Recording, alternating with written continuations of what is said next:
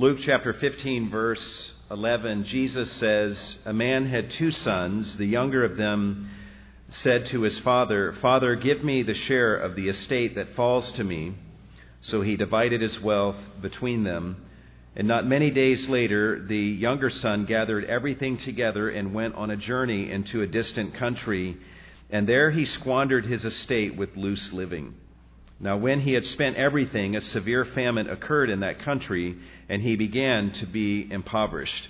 So he went and hired himself out to one of the citizens of that country, and he sent him into his fields to feed swine. And he would have gladly filled his stomach with the pods that the swine were eating, and no one was giving anything to him. But when he came to his senses, he said, 'How many of my father's hired men have more than enough bread? But I am dying here with hunger. I will get up and go to my father, and I will say to him, Father, I have sinned against heaven and in your sight. I am no longer worthy to be called your son. Make me as one of your hired men.' So he got up and came to his father. But while he was still a long way off, his father saw him and felt compassion for him and ran and embraced him and kissed him. And the son said to him, 'Father, I have sinned against heaven and in your sight. I am no longer worthy to be called your son.' But the father said to his slaves, 'Quickly, bring out the best robe and put it on him, and put a ring on his hand and sandals on his feet, and bring the fattened calf, kill it, and let us eat and celebrate. For this son of mine was dead and has come to life again. He was lost and has been found.' And they began to celebrate." Well, we are extremely happy to have in our service this morning Larry and Diane Fowler. And he's going to be opening up God's Word to us this morning. Larry serves as the Executive Director of Global Training for the Ministry of Awana, which is an international organization that is committed to raising up a generation of young people that are committed to knowing and loving and serving Jesus Christ with their lives.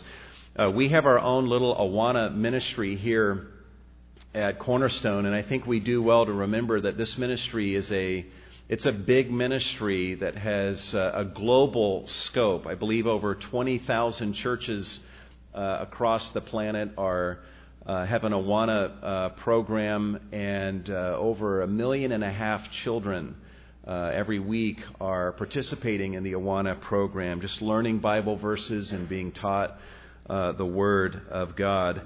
And Larry is instrumental in the spread of this ministry on a global scale beyond this country. In fact, a number of years ago, my understanding is Larry was involved in getting, after the collapse of the Soviet Union, getting Awana into what we now know as modern-day Russia. And there's over 100 churches now that are using the Awana program. So you'll be hearing a little bit from Larry this morning, just how God is using this ministry and expanding the reach of this biblical ministry. But before he comes up, I want to just give you a few interesting facts about Larry. Okay? You interested? Yeah. Okay. He's authored 2 books, Raising Rock-Solid Kids, and more recently, Raising a Modern-Day Joseph, a book that we would assume that many will be interested in after this morning, and we're going to order those and have those in our information booth next week.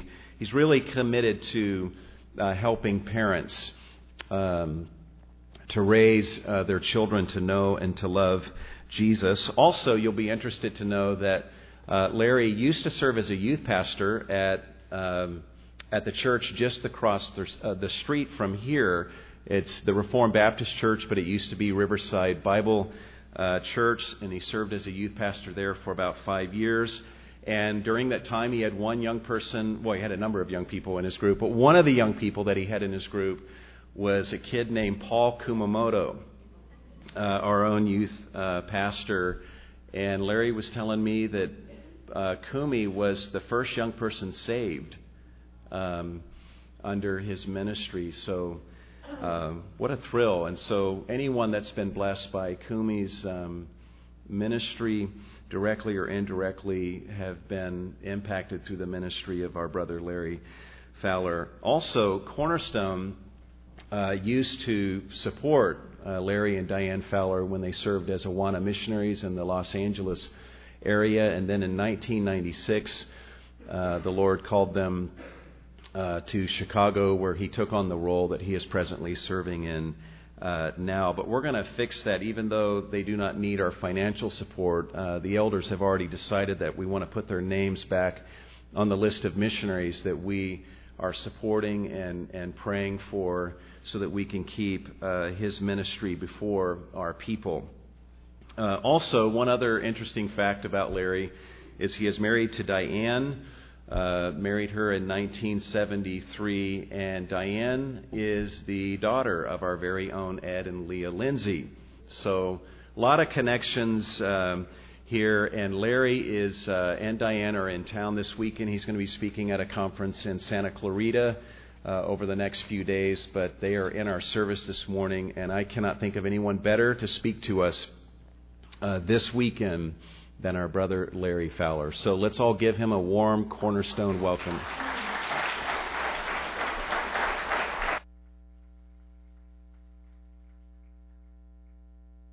Well, yes, it is like coming home to be here. Diane and I were married just across the street in that little church as well, so we have so many connections here. Pastor Milton asked me to share a little bit just about Awanascope around the world, and let me do that in just a minute or two, and then we're going to get right to the subject at hand I really want to share with you this morning. Awana is celebrating this next year its 60th anniversary, and Diane and I have had the privilege of being a part of Awana for 30 years, half of that time, but Awana is 60 years old as an organization. And, when an organization gets that old, many times it begins to struggle with who are we and where are we going. But God has greatly blessed, and the last 2 years have been the 2 greatest years of growth ever in the history of Awana. And God is opening up doors, especially internationally, but growth is still happening here in the United States as well. In fact, we have gone from 200 churches. We measure churches using the Awana ministry. We're really about reaching kids, but our way of measurement is churches. And we had 200 churches in India just about 2.5 years ago, and just a couple weeks ago we passed the 2,000 mark. We've grown from 200 to 2,000 in just a little over 2 years. In Nepal, we've gone from 50 to 700 in the same period of time. There's similar growth in Africa. I was just down in Brazil and in Ecuador 2 weeks ago, and especially in the city of Guayaquil in Ecuador, we have 20 churches using the Awana ministry, but we went down there and did one presentation, and 26 more signed up immediately to start. And I heard a great story, and I'll tell you this story, and then this will be my Awana report for this morning, but there was one of the people that is like the Awana commander. You have an Awana commander here. And the Awana commander there was telling about his club and what God had been doing. His church is on an island just off the coast, a small island. And he said that a pastor had wanted to plant a church on that island and wanted to use children's ministry as a means of planting a church. So that's what they did. Said the kids were so out of control that the parents didn't want to send their kids to the Awana program because they thought that they would mess it up since they were so undisciplined. But eventually they got the kids to come, and to make a long story short, the kids became better behaved, and they listened, and they heard the gospel, and they trusted Christ, and they were saved, and their lives were changed, and the parents noticed the change, and the parents became saved, and the parents began to join the church, and the church began to grow. And then the funny little twist to the end of this story was that on this island there had really never been an opportunity for parents, for people to get married. And all of these parents of these Awana kids had never been married. So the church performed a mass wedding ceremony and married 22 couples all at once in order to be obedient to that commitment. So God just continues to bless and grow. Now, what I want to share with you this morning, I want to share to parents. I'm going to speak this morning to parents. If you're not a parent, I ask that you don't tune me out, but I ask that you think about it from the perspective of either you will be, or you're an aunt or an uncle, or you're a grandparent, or you're a kid of a parent. Whoever you are, in some way you're related to a parent. And what I want to share with you this morning, though, has to do specifically with Christian parents. And so I'd like to ask once again, let's just pray before we start, and we're going to talk about that. Heavenly Father, I pray that as we talk about such an important issue that's facing the churches in America, that, Father, you might just open up the hearts of each one here. We pray that you minister to me and then through me this morning. We pray that we can honor you by what we talk about and by the things that we think. And I pray this in Jesus' name, amen. I want to begin with a question. What do you think is the most difficult moment of parenting? I don't mean season, I mean moment. The single most difficult moment of parenting. Some of you that are parents can think about that. What's been your most difficult moment? Well, let me tell you what I think it is. I think it's when you release control with all 10 fingers. You know what I mean? When you have a little baby and a newborn, you have complete control of it. You have to. And so you feed it, you change it, and you do everything. You put it to sleep, and you have complete control. And then comes the time where you begin to let go with a finger or two, like the first time they go off to school. Or the first time you leave them in the church nursery, and then maybe you only have a control with like 9 fingers because they're a little bit out of your control. Now, some of you parents maybe remember the time when your child turned 16 and your child took the car and drove out of the driveway for the first time. Now, let me tell you, the kid was excited, but mom and dad were nervous and scared because here goes son or daughter out to drive, and now you've let go of some more of control. But then there comes a time where control ends. Now, throughout life, you continue to have influence as a parent, but there comes a time where control ends. For many parents, it's a drive back home from the college dormitory or from the military bus depot, or it's a time where they finally move that last little bit of clothing out of their bedroom, and you know the bedroom will never be the same again. Those are difficult moments. I remember when we left our son, we were living in Chicago, and we left our son out here to attend college in Simi Valley, and I made the drive from Simi Valley to LA Airport, and I cried all the way because I knew that a chapter of life was done, and it would never return again. And let me tell you, that's a difficult moment. There are 2 dads in the Bible that had that most difficult moment. I'm going to do a lot of looking at Scripture, but I'm going to put it up on the screen and let you just stay with me by looking there. But here's one dad that had that most difficult moment. It was the father of the Old Testament, Joseph, Jacob. And here's what we read about his most difficult moment. Then Jacob tore his clothes, and he put on sackcloth and mourned for his son many days. All his sons and daughters came to comfort him, but he refused to be comforted. No, he said, in mourning will I go down to the grave to my son. So his father wept for him. I think if you had asked Jacob later on in life what was your most difficult moment, he would have pointed to this one. He would have said that was it. Now we know that the brothers had given a false report to their dad, that they had actually sold Joseph into slavery, but they had lied, and they told their dad that Joseph was killed by a wild animal. And for Jacob, I believe that news that Joseph had been killed was his most difficult moment. Some parents have a difficult moment like that. I think of Diane and I's good friends, Bob and Lee, who live down in Buena Park. Bob and Lee, after an Easter Sunday morning, went to a family gathering. And Bob arrived late. Lee and the 3 boys had gotten to the family home early. The adults had started hiding Easter eggs out in the front yard. The kids were playing in the house, and Bob arrived late, and he went through the front yard, through the house, and went to the backyard and sat by a pool because everybody else was busy. And as Bob was sitting by the pool in the backyard, he didn't notice, because he was reading the newspaper, that his little 3-year-old son came in the backyard to play. And it was spring. Pool cover was still on the pool, and he didn't notice that his son lost the Matchbox car and it slipped underneath the pool cover. And he didn't notice his son reach for the Matchbox car. He didn't notice his son fall into the pool. And Bob's little 3-year-old boy, drowned about 20 feet away while he was sitting right beside the pool. And Bob didn't know it. And I'll tell you, when Bob got the news, or when he understood what had happened to his son, that was Bob's most difficult moment. And if you ask him today, and I have, he would say that was life's most difficult moment. If you and your family have had a child hurt in a deep way, or if you lost a child, of course, that's your most difficult moment. But for most parents, they didn't have that experience.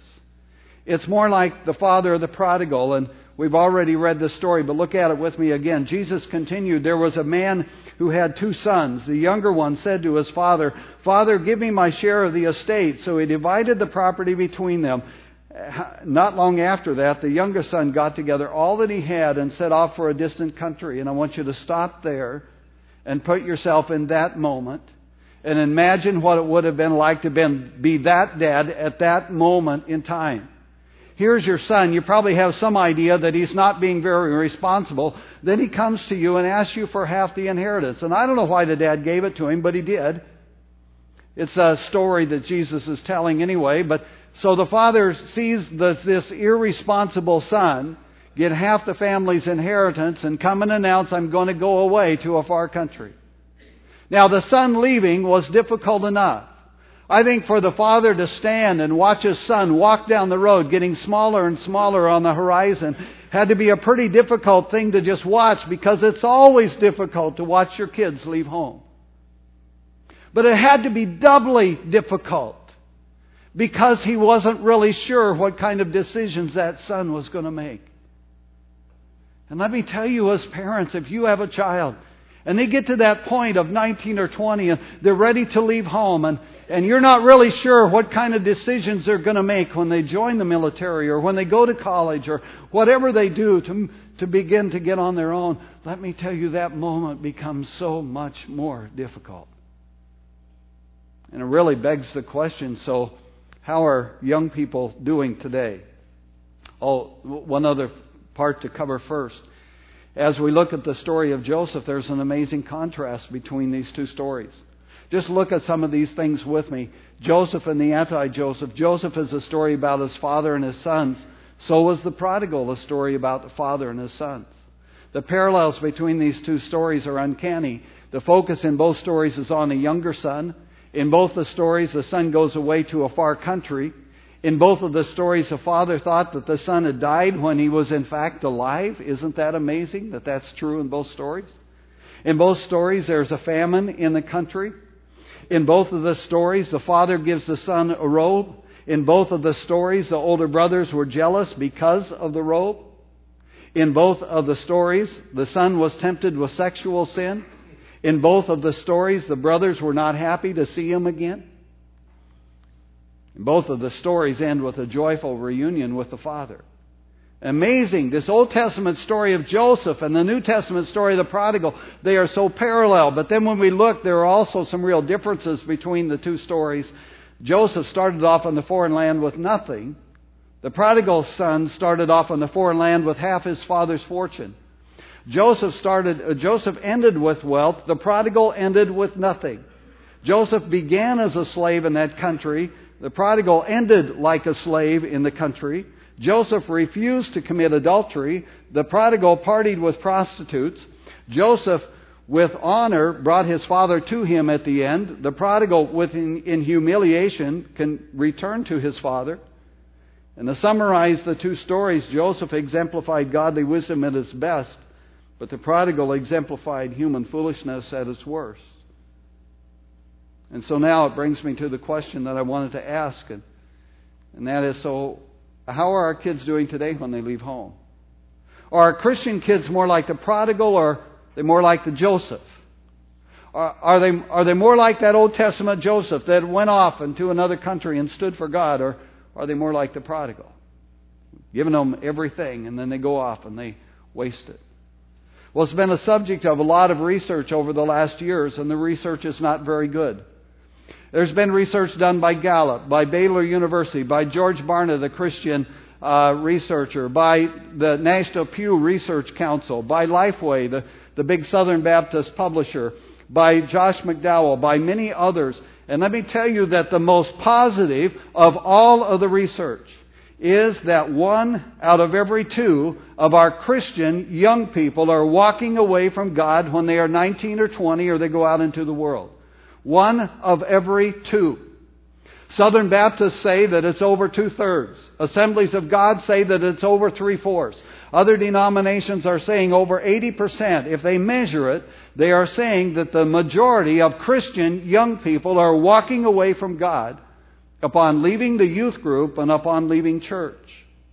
And that's what the statistics are telling us. If you're a businessman and you have that kind of results in your business, you say, my business is failing. And at some point we need to look at our churches and say, what's happening in our churches? How is it that in our churches we have so many of our young people that are choosing not to follow God upon leaving the church and upon going away from home? That's one of the things that is telling us that there's declining commitment. But there are other things it's telling us. It's also telling us that there are unbiblical worldviews in our Christian young people. Now, you know what a worldview is? It's the heart. It's not what you think. It's not that you know the Bible facts. It's deeper than that. It's the seat for where you make decisions. It's the basis of your emotions, the basis of your decision-making processes. That's worldview. It's how you see the world. And according to the research that has been done, only 10 to 15% of Christian young people have a truly biblical worldview. Now, in case that you young people feel picked on at this point, I want to make it clear that those of us that are adults are not very far behind. Our statistics are almost mirror theirs in the fact that we know the biblical facts, but we don't make decisions according to what God's Word has to say. Not very good in regard to biblical worldview. But then, the first word of biblical worldview is biblical. And there's been other studies done on how well do our young people today even know the Bible. A few years ago, a friend of mine who was the dean at Grace University in Omaha made a comment to me. He shared with me these statistics. He said at that Christian university, they give a test on Bible knowledge to the incoming freshmen. And the incoming freshmen are measured so that they can tell how much they learned during the time they're at the college. However, in the mid-90s, the average score of the incoming freshmen on this Bible knowledge entrance test was 60%. In other words, the young person failed it. Didn't matter to the college because they were going to try to teach them and of course, improve that score.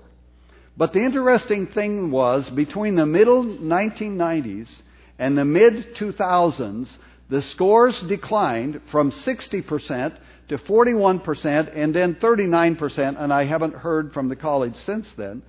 But those are the statistics that they shared. In other words, a 50% decline in 1 decade.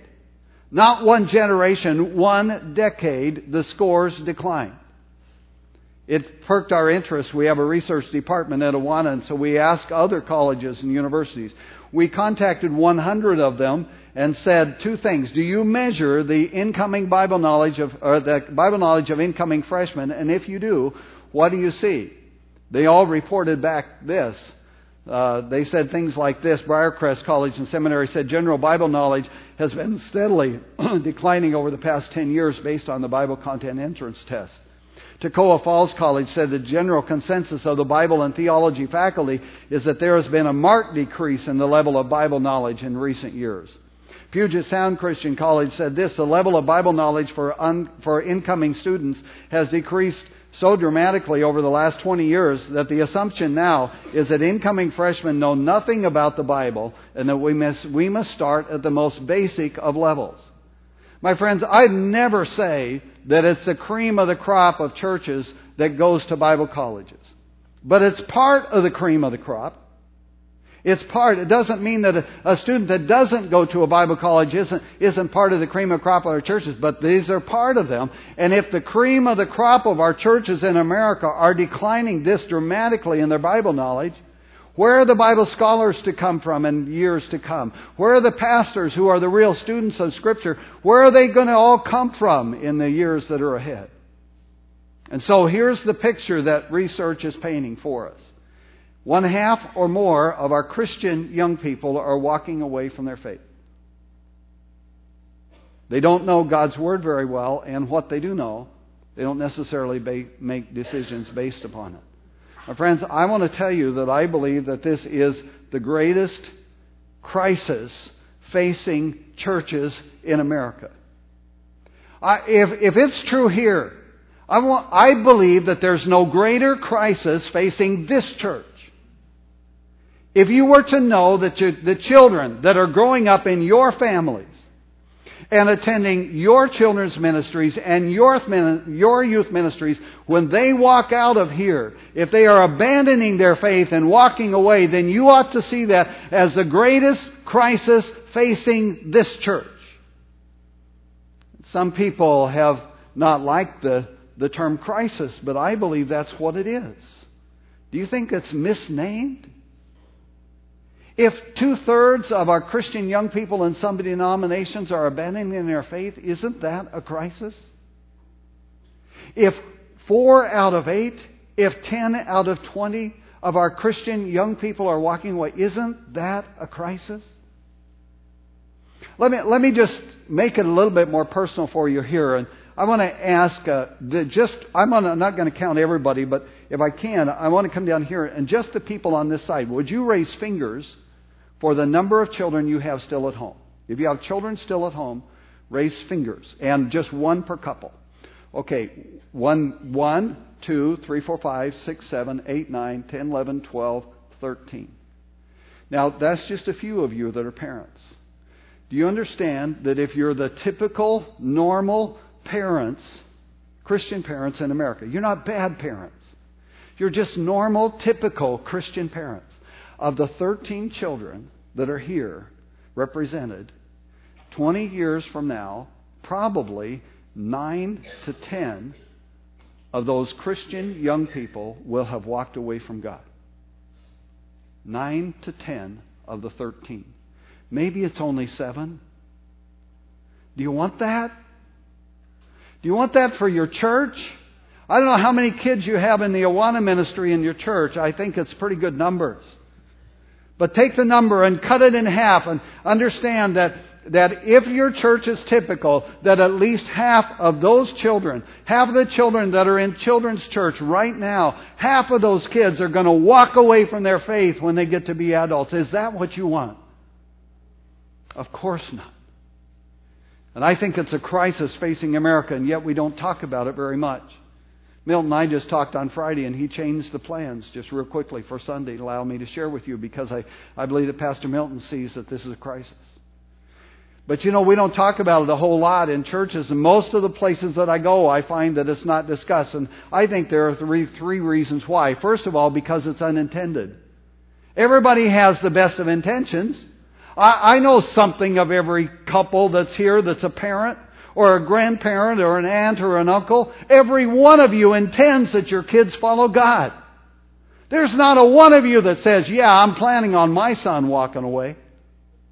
Nobody says that. We have the best of intentions. I know your church has the best of intentions, and because we're nice people, we don't like to offend people when they have good intentions. So we don't say anything and we don't talk about it. Second thing is because it's unmeasured. We really don't measure it in our churches. In this church, do you know? Have you ever taken Sunday school rolls from 10 years ago and looked at the names on the roll and then looked at them today and say, how many of those kids are still following God? The first time that I taught this was down in Orlando, Florida, and then I went back home to Diane and I's home church, and where I teach an adult Sunday school class when I can. And I walked into the Sunday school class and was talking through this, and I got to this point. We were talking about we didn't measure it, and suddenly one of my friends, a man about 50 in the class, raised his hand, and his voice began to break, and his chin was quivering, and he said, he says, my kids grew up in this church, and I'm 1 for 3. He was saying that only one of his 3 kids was following God and the other 2 had walked away. And one of the men sat right beside him, put his hand on his shoulder, and he said, "Don't you worry." He said, "Don't feel bad." He says, "I'm 0 for 2. And another dad shared, and he said, "Well, we're 2 for 6. And another one, and I didn't realize it was my church. It was true of my church. I've been talking about the nation, but it was true in my church, in my Sunday school class of 40-somethings and 50-somethings where their kids had walked away and abandoned their faith. And the numbers were true there." You see, what we tend to do is we tend to blame everybody else. We think it's somebody else, but we're not really sure it's us. But my friends, it could be this church. Are you special? I know you are. But are you different than the national average? Is there something going on here that makes you so different from them that you're going to get a different results with your kids? Well, there's another reason I think it's underappreciated. A lot of people just don't like the idea that this is a crisis. Or they'll blame somebody else. It's got to be all those liberals in the Northeast that are causing this. Or it's the cultural Christians down in the South. Or it's old traditional churches. Or it's the new churches that do all these crazy things. We get those too. We're always blaming somebody else. Or we blame the other denomination down the street. It's those people that do it. And we never stop to really look at, is it us? There's a great lesson to be learned from September 11th. Do you remember what happened on September 11th? Do you remember what happened on September 11th? Yes or no? Yes, of course. Well, of course you remember what happened in the morning. Do you remember what happened in the evening? There was a miracle that took place in the evening. Do you remember what it was? In the Capitol building in Washington, D.C., in a rotunda, a miracle took place. Do you remember? Democrats and Republicans together prayed for our country. In a public building, in a government building no less, people prayed for our country. The politicians prayed. Not just the pastors, the politicians prayed. Now, 24 hours earlier, on the evening of September 10th, they had been fighting and bickering in their normal finger-pointing cells. And in 24 hours, they go from that, they go to locking arms and praying together for our country.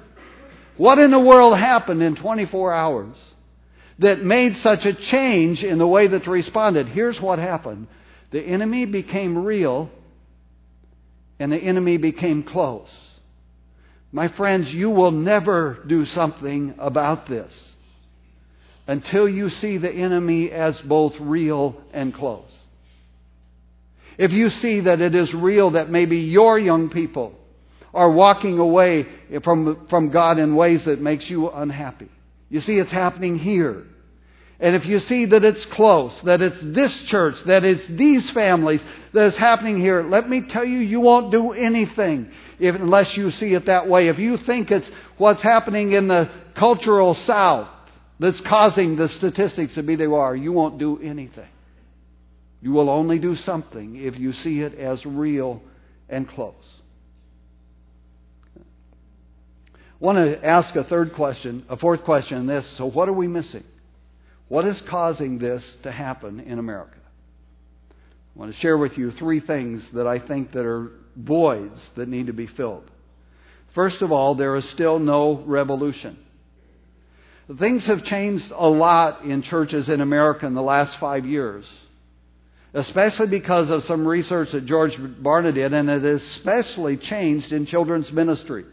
Diane and I just came from San Diego, where I was speaking at the Children's Pastors Conference. It's a national conference. 5 years ago, there would have been 1 or 2 little organizations at this conference for children's ministry. It's kind of the leading children's ministry conference in America, and every major children's ministry is represented there. But 5 years ago, there would have been 1 or 2 little ones talking about family ministry. This last Monday and Tuesday when we were there, let me tell you, family ministry was everywhere. people were talking about it. There were probably 20 or 30 workshops about it. Everybody was talking about we've got to get parents involved in the spiritual training of kids. You see, Scripture is really clear. It is parents that are responsible for the spiritual training of kids, not the local church. The local church is responsible too, but not first responsible. The parents are the ones who are first responsible. And my generation and the generations of the 40-somethings and the 30-somethings have delegated to the local church what is first their responsibility. My generation thought that if you take a kid to church and you're faithful in having him in the pew every week, you've done your job, and we delegated to the church the spiritual training of our kids, when Scripture is clear, it is first the responsibility of the parents to train the children spiritually. And that's beginning to be talked about a lot. But while it's being talked about by ministry leaders in the local church, it isn't being talked about, and it hasn't happened yet. I often speak to conferences and teach workshops where there are many churches represented. A sample of that was last spring. I was at one in North Carolina sharing this, and I asked the people who were from about 100 different churches in the North Carolina area, how many of you believe that the statistics that we shared are connected to the fact that Christian parents are not teaching their children in their homes? And virtually every hand in the place went up. And then I said, okay, if that's true, in your churches, how many of you have had this addressed in some way in your churches? And out of 800 people, 100 churches, all the hands went down except for about 30 hands. And then I said, of those of you that still have your hands in the air, how many of you have seen a difference in the parenting styles of people in your church? And most of those hands went down. And out of 800 people, when I asked that question, I had about 3 or 4 hands in the air. My friends, that's not a revolution. And until we get back to doing things the way that the Bible says, that it is fathers who are to bring their children up in the nurture and admonition of the Lord, then we will continue to see the results the way that they are. A second thing that we really need to do is that we need to have a target. You see, Christian parents are really hopeful of what they want to have their kids do, but they really have no clear picture of what they want their kids to turn out to be spiritually. I want to tell you a story. I was flying on an airplane from San Jose, California, back to Chicago, where Diane and I live, as I was writing the manuscript for my Raising a Modern Day Joseph book. Had a young man sitting next to me on the plane, and we struck up a conversation. He was a real nice guy, about 30-ish, and I asked him, so what were you doing out in San Jose? He said, well, my company just got bought out by Yahoo, and so I was out there meeting my new bosses. I said, so what's your job? He said, my job is to help other companies develop an internet commerce presence. And I said, well, do you like your job? And he says, I love my job. I said, well, what do you do exactly? He said, well, I help strategize and put the plans together. And he said, my mind just works that way. I just love strategizing and planning and everything. And he's telling me all about his work. And he said, so what do you do? And I said, well, I work with a Christian children's ministry, and I do that. And see, if people bite and ask any more questions. He didn't bite. And we talked a little bit about that. And then the conversation kind of lulled, and after a few minutes, I wanted to start the conversation again. So I turned to him and I said, would you mind if I ask you a couple questions? And he said, yeah, that'd be okay. I said, do you have kids? He said, yeah, I've got a 1-year-old and a 4-year-old. I said, okay, here's my question for you. What do you want to be able to say about your child when they're 30? Your 2 kids. What do you want to be able to say about them when they're 30? And this long-range planner, this long-range strategic planner at work literally said this: wow, I've never thought about that. And then he began to make a list. Well, graduate from college, got a good career, probably bought a home, happily married. And he started making a list like that. And he wasn't going where I wanted him to go, so I said, well, let me ask you a second question. What would cause you to grieve if you had to say it about your kids when they're 30? And this young man, the very first thing that he said was, oh, if they were lost. And it was the first indication I had. I was talking to a Christian dad. I learned more of that later, but when I asked the Christian dad the first question, he gave me a secular list of responses. Now, they're not bad. They're just not best. Amen? They're not bad. They're just not best. And, those are such important questions to think about. What do you really want for your kids when they grow up? It's amazing to me how many Christian parents will work so hard to make sure their kids finish high school, for sure. And college, really like them to do that. Maybe even graduate school. And they have a clear target for the education of their children. But Christian parents have no clear target for the spiritual development of your kids. I want to talk to you as a grandfather, as somebody who has had kids that are raised. I want to talk to you that still have kids in your home. You will never grieve at night if your kids get B's in college instead of A's. You'll never grieve at night if your kid drops out of college after a couple years and decides to do something else.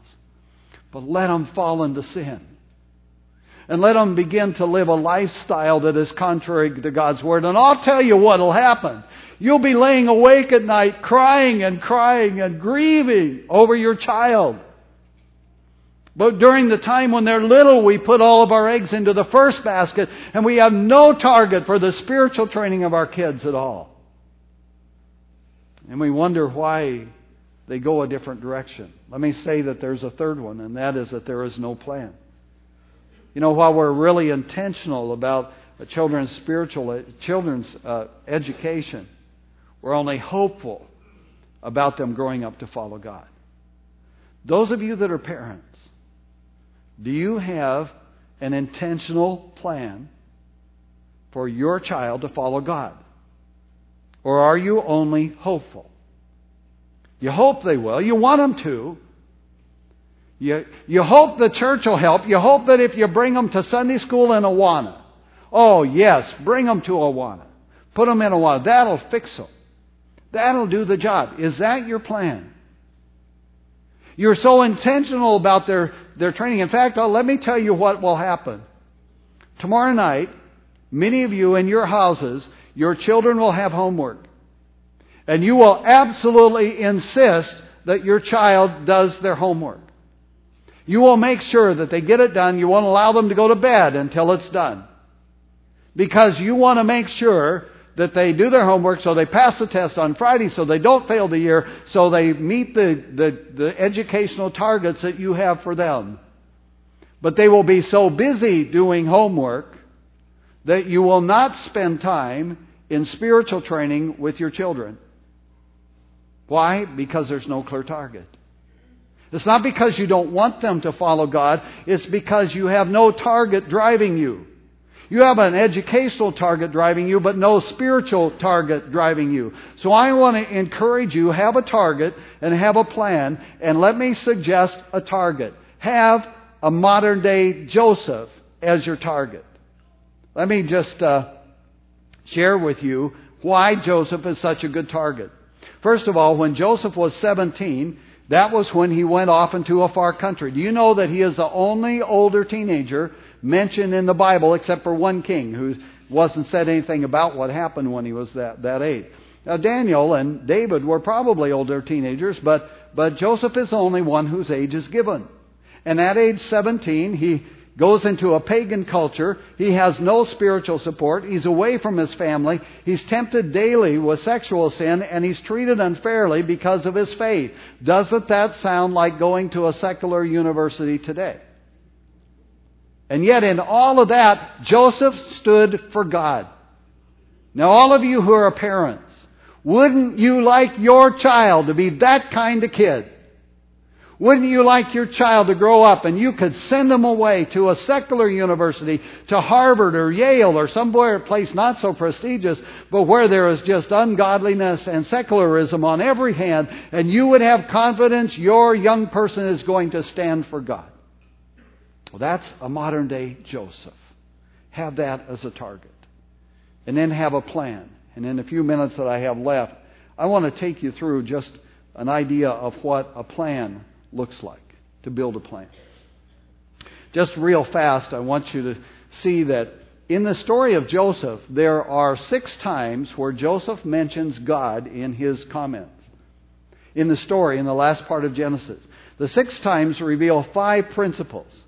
And they are from bottom to top: respect, wisdom, grace, destiny, and perspective.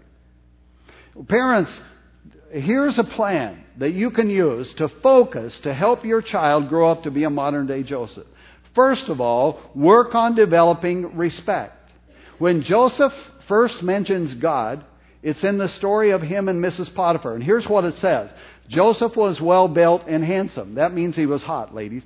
And after a while, his master's wife took notice of Joseph and said, "Come to bed with me." But he refused. "With me in charge," he told her, "my master does not concern himself with anything in this house. Everything he has owned, he has entrusted to my care." In other words, he's telling Mrs. Potiphar, "I'm not going to play because I respect the authority that has been granted to me." But then he goes on and says this, "No one is greater in this house than I am. My master has withheld nothing from you because you are his wife." So Joseph is saying a second reason.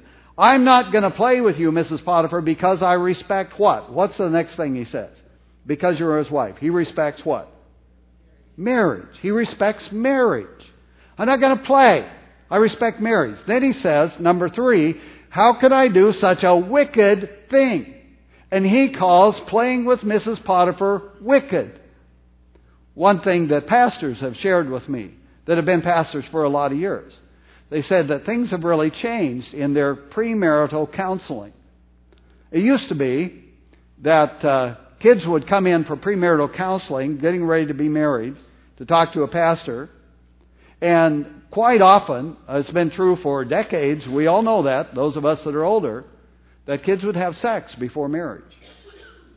And what the pastors have told me, you know what has changed? It's not that the young people are coming and they used to not do that and now they do. What's changed is they used to do it, but they knew it was wrong and they felt guilty about it. Now young people come for counseling and they say nothing is wrong with it. You see, Joseph had a different point of view. He saw this as violating God's standards. He had respect for God's standards, so he called it a wicked thing. And then he ends by saying, how could I do such a wicked thing and sin against Potiphar? No. How could I do such a wicked thing and sin against God? You see, his ultimate reason was respect for God's authority in his life. He saw playing with Mrs. Potiphar as an offense against God, not just as an offense against Potiphar. And so he had respect for God's authority. Parents, I want to tell you, the most important thing you can teach little children is respect for God's authority. Why do I say that? Because remember what the Psalms and Proverbs says? The blank of God is the beginning of wisdom. What goes in the blank? The fear of God. What does that mean? Awesome respect. You want your kids to follow God? Step number 1 in your plan, parents. Teach your children to have an awesome respect for God and His authority. That's number 1. Number 2, another one is this. Joseph gets thrown into prison because Mrs. Potiphar falsely accuses him. And in prison is the second time Joseph mentions God. We both had dreams, they answered, but there is no one to interpret them. Now who's speaking? The 2 prison mates of Joseph that are in there as well. And no one to interpret them. Then Joseph said to him, don't interpretations belong to God? Tell me your dreams. Now, when Joseph answers, he says, first of all, don't interpretations belong to God. What is he saying? He's saying this, I believe that God is the source of wisdom. You see, when the 2 others in prison, they would have been Egyptian. were looking for somebody to interpret their dreams, they said, there's nobody. Well, who would they have been looking for? Probably a sorcerer, an astrologer, somebody that was perceived as wise in their culture. And in their culture, there weren't any wise people close by. And so they're frustrated. Where are the wise people? They're not here. And Joseph says, no. You're thinking about it wrong. Don't interpretations belong to God? You see, what is he saying? God is the source of wisdom. And that is such an important thing. Parents, when your kids get to the university, young people that are here, when you get to a university, there will be no greater challenge to your faith than around the issue as where does wisdom come from? Does it come from the Bible and from God or not? And you will be hearing from everybody at that level, and you are already hearing it today, that wisdom comes from every other source. And it will trip you up in your faith if you don't believe strongly that the Bible is the source of wisdom. And so, an important thing for parents to focus on second is to really develop in their children a foundation of wisdom in their lives and what they do. Let me do one more, and then we'll stop, and I'll let you think about I'll go through the last two just very quickly, but let's just talk about one more. Joseph, after he gets out of prison and is released and becomes a ruler in Egypt, Joseph then names his two sons, and he says this, it's because God has made me forget all my trouble and all my father's household that he named the firstborn Manasseh. Now, I don't know about you, but I think that's an amazing statement. How do you forget that your brothers sell you into slavery? How do you forget that? I mean, that's about as dirty a trick as any brothers could possibly play. And Joseph makes this amazing statement. He doesn't just say, God made me forgive, but he made me forget. Some of you in this audience, I'm sure, have had a deep hurt done to your family. Maybe you've had a deep hurt done to a child. Maybe as a child you were hurt deeply. Maybe you were abused. And you know the battle that goes on the inside to forgive. How that it's just so hard to forgive. And sometimes you think you've forgiven, and then the feelings come back and you have to forgive over and over again. I think a good practice is to try to remember to forgive every morning if something like that's happened to you. But it seems like no matter how hard you forgive, it's so hard, it's even more difficult to forget. You know what I'm saying? When something has deeply injured you, you can forgive, but forget. How do I do that? It's an amazing thing about our God that when our sins are nailed to the cross, He forgives and He forgets. And Joseph says here, God made me forget what my brothers did to me. How can a man do that? How can you forget a dirty trick like that? Only by the grace of God. Amen? Only by the grace of God. And then he goes on to say about his second son, named him Ephraim, because of all the good things that God has given him. You see, Joseph saw bad things and good things as all coming from the grace of God. Number 3, target for you as Christian parents to teach your kids is grace. I believe it's the most important social skill there is. The middle elementary years are the time for children to receive the grace of God. But it's also a time for them to begin to exhibit grace. If you have middle elementary kids in your house, how often do you hear this in your home? That's not fair. You know, he got a bigger piece of cake than I did. And you hear all the time about that's not fair. You know what the opposite of that's not fair is? Grace. It's the opposite of grace. Grace is selflessness. It's the most important social skill. Well, I hope I've given you a taste for these. Let me just share the last two and then we'll be done. Number 4 is destiny. Helping young people determine their destiny, not in terms of a career. Isn't it amazing that when we as Christian parents talk to children, we say to them, what do you want to be when you grow up? We expect a career answer. Well, I want to be a doctor. I want to be a fireman. I want to be something. Why in the world aren't we training our kids to say, what do you want to be when you grow up? Well, I want to be a godly grandfather. I want to be a good dad that really teaches my kids to follow God. The career choice makes no difference whatsoever. Amen? This doesn't mean that it's totally pointless, but the real thing that makes a difference is that they find their destiny, as Joseph did, in doing the will of God and in being in God's plan. That's what really makes a difference. The last point of a plan is perspective. That we see everything that happens in life as from the good hand of God.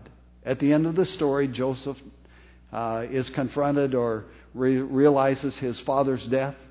Jacob dies, and the brothers are really concerned that Joseph was going to want to get even with them. And Joseph says, don't be afraid. Am I in the place of God? You intended to harm me, but God intended it for good.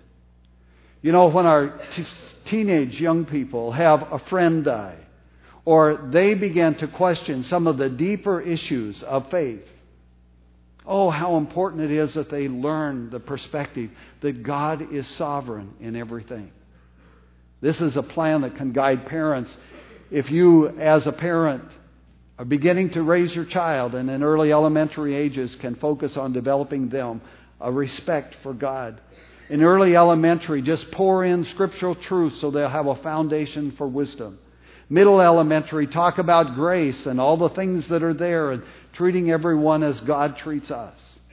And then in middle school or junior high, really begin to focus on them finding their destiny and doing the will of God. And finally, focusing on perspective in high school. You see, this gives parents a plan. Do you have a plan? I'll just end with this thought and then we're done. I want to ask you to do something. I want to ask you to start to revolt. I don't mean revolt against the government. I don't even mean revolt against our culture. I mean revolt against the common practices of Christian families in America. Revolt against being too busy. Revolt against the good replacing the best. Revolt against wrong targets. Revolt against Monday night being so full of homework that there's no time to talk about God. Revolt against the things that would cause your family, your children, to walk away from their faith. Revolt against those things, and you do it. You do it in your home. You do it with your friends. You do it in this church. And my prayer is that this church will be different than all those other churches in America that are seeing their kids walk away. And in this church, the vast majority of your children, you're going to watch them follow God and live for God all of their life. I want to end with one comment, and that is this. You also know that even in the most godly of homes, even in the most godly, children still choose their own path. Because we believe that salvation is an individual choice. Amen? And so, even in the best of homes, there will be prodigals. There will be prodigals. But 50%, 75%, 2/3, that's not acceptable. Will you help us to change what is happening in America? My friends, if we don't do this, we're going to lose our country.